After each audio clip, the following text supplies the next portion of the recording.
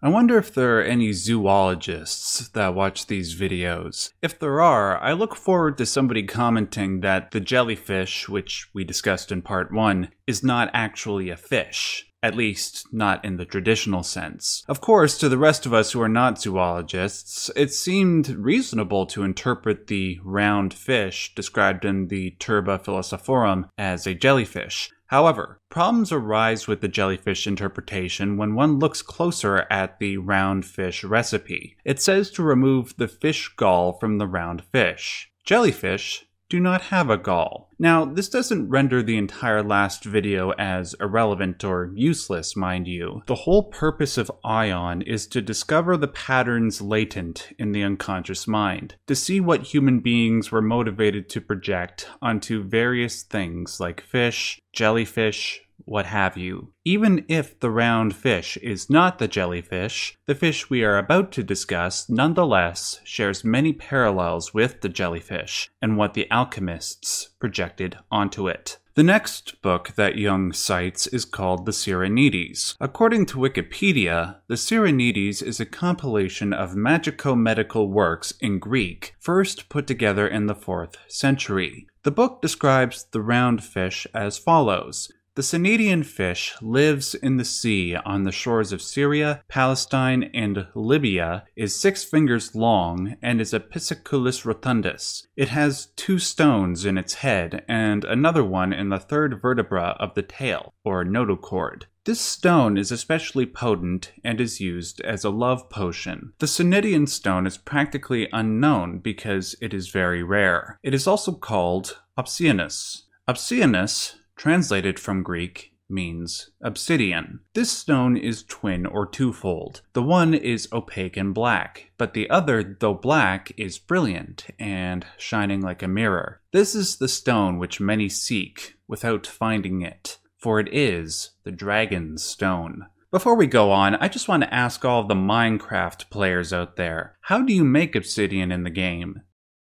Yeah, you pour water over lava. A union of opposites in one stone. Moving on. This stone was named by Pliny the Elder and many alchemists as draconite. This draconite stone that resides in the Sirenian fish is apparently the same stone that one could find in the head of a sleeping dragon, at least according to Pliny the Elder. What's interesting, however, is that the draconite stone that resides in a dragon's head is apparently of a white color.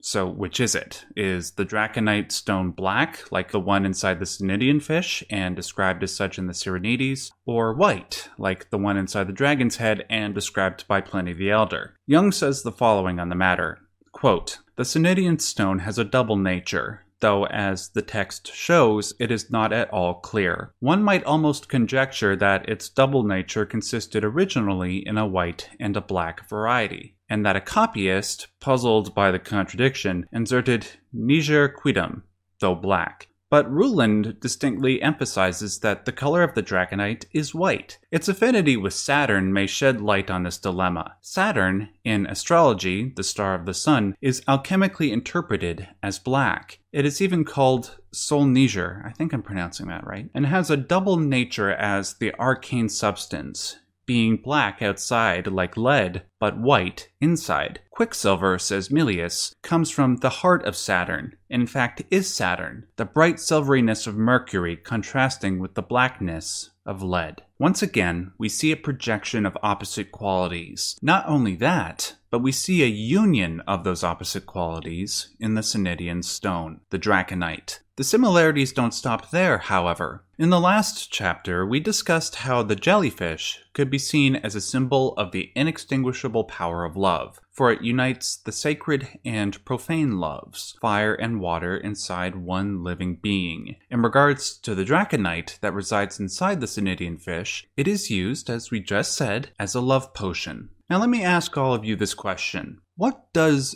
a love potion do?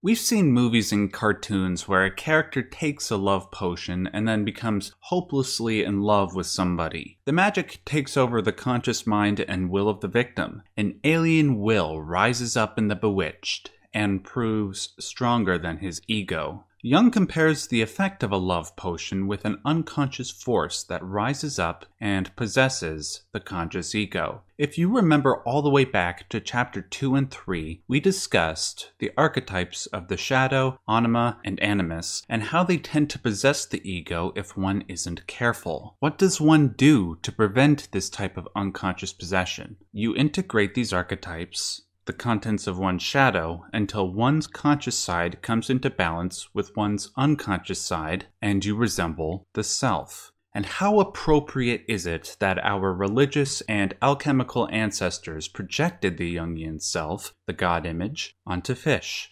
In regards to the Cnidian fish, this projection is all the more appropriate. The word Cnidian comes from the Greek word kineo, meaning to set in motion. It is the basis of the word kinetic and cinema. What does one see at the cinema?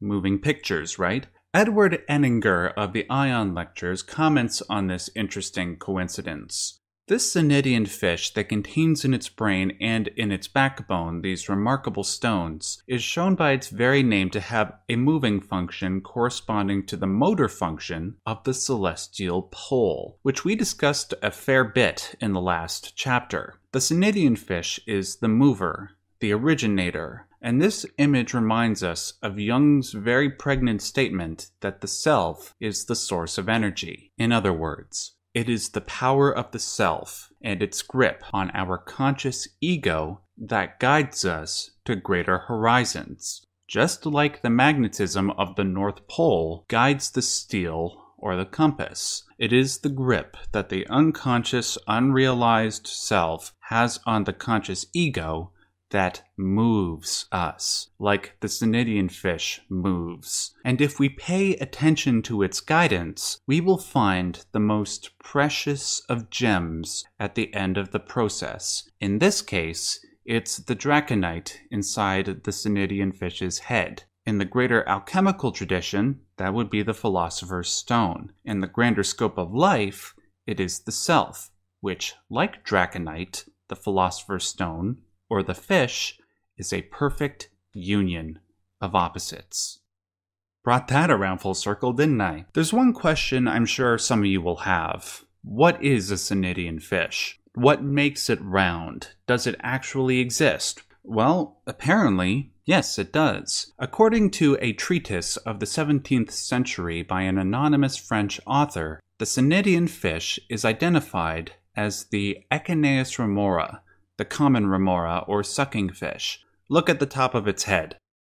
There you go. The Echeneus has no blood or spiny bones and is shut up in that deep mid-region of the great universal sea. This little fish is extremely small, alone, and unique in its shape, but the sea is great and vast, and hence it is impossible for those to catch it who do not know in what part of the world it dwells. Like the precious Jungian self which resides in the depths of the unconscious, the Echeneus with its precious draconite resides in the great depths of the ocean. Naturally, an incredibly small fish which resides in the infinite, dark, terrifying expanse of the ocean would be very difficult to catch. Then again, anything of divine value is usually very difficult to catch. As we have said before, one can only achieve infinite joy if there is infinite pain to define it. To use Jordan Peterson's words, one can only obtain the mounds of gold hoarded by the dragon if one goes to the trouble of slaying it.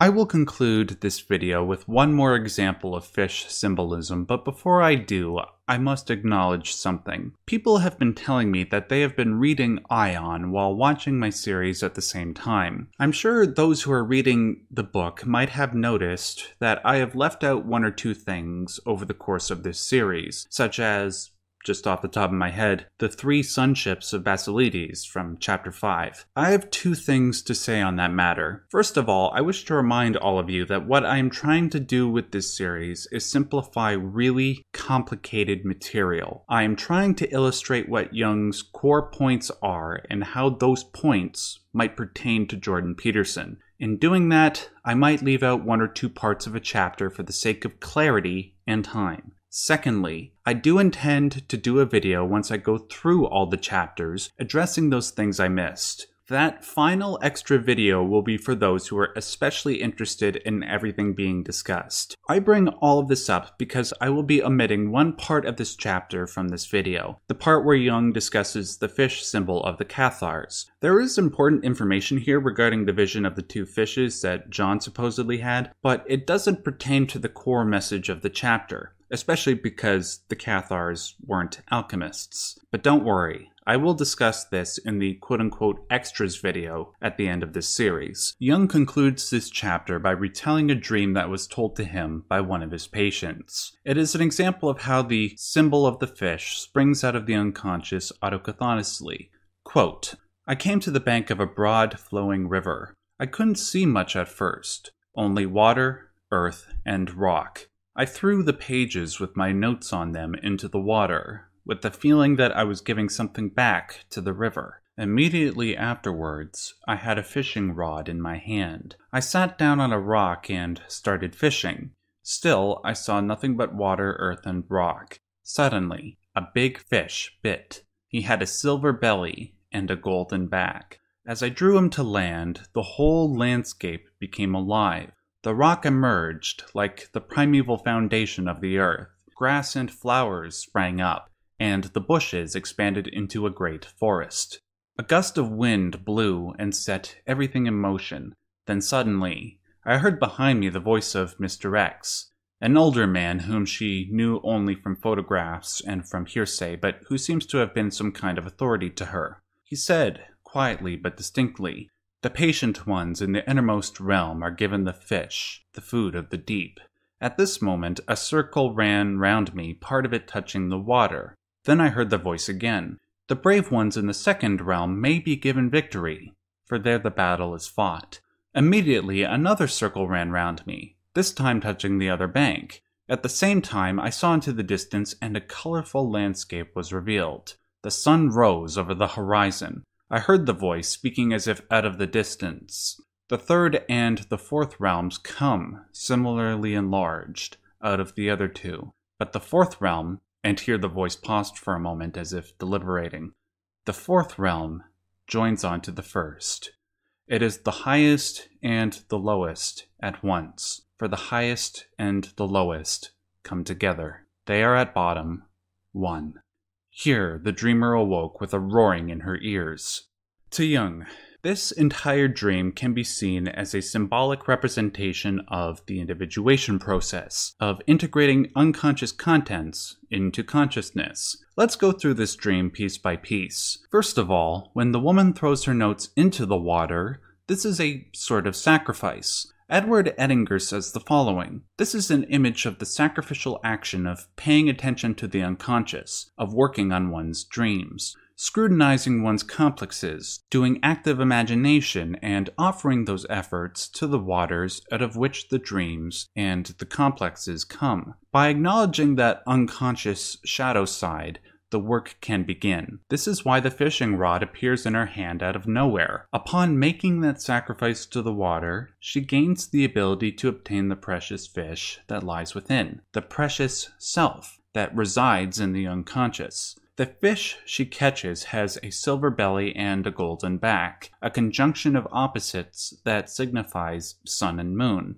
When she catches this, the landscape around her starts to spring up with life, which Edinger views as an image of the original creation. Finally, the voice of Mr. X explains what has transpired. The patient ones he refers to in the first circle are like the woman having the dream. They are the ones who can make that relation to the unconscious. The ones in the second circle, where the battle is fought, symbolizes the struggle between the ego and the shadow. The woman has passed through that second circle already and is in the first circle, hence why she was able to catch the fish. The third realm is not given much explanation beyond what we just interpreted, but the fourth realm is described as joining on to the first. If this dream is an encounter with the Jungian self, it makes perfect sense that the fourth realm joins on to the first. They are both the same as well as different. It is a paradox. Just like the self is highest and lowest, conscious and unconscious,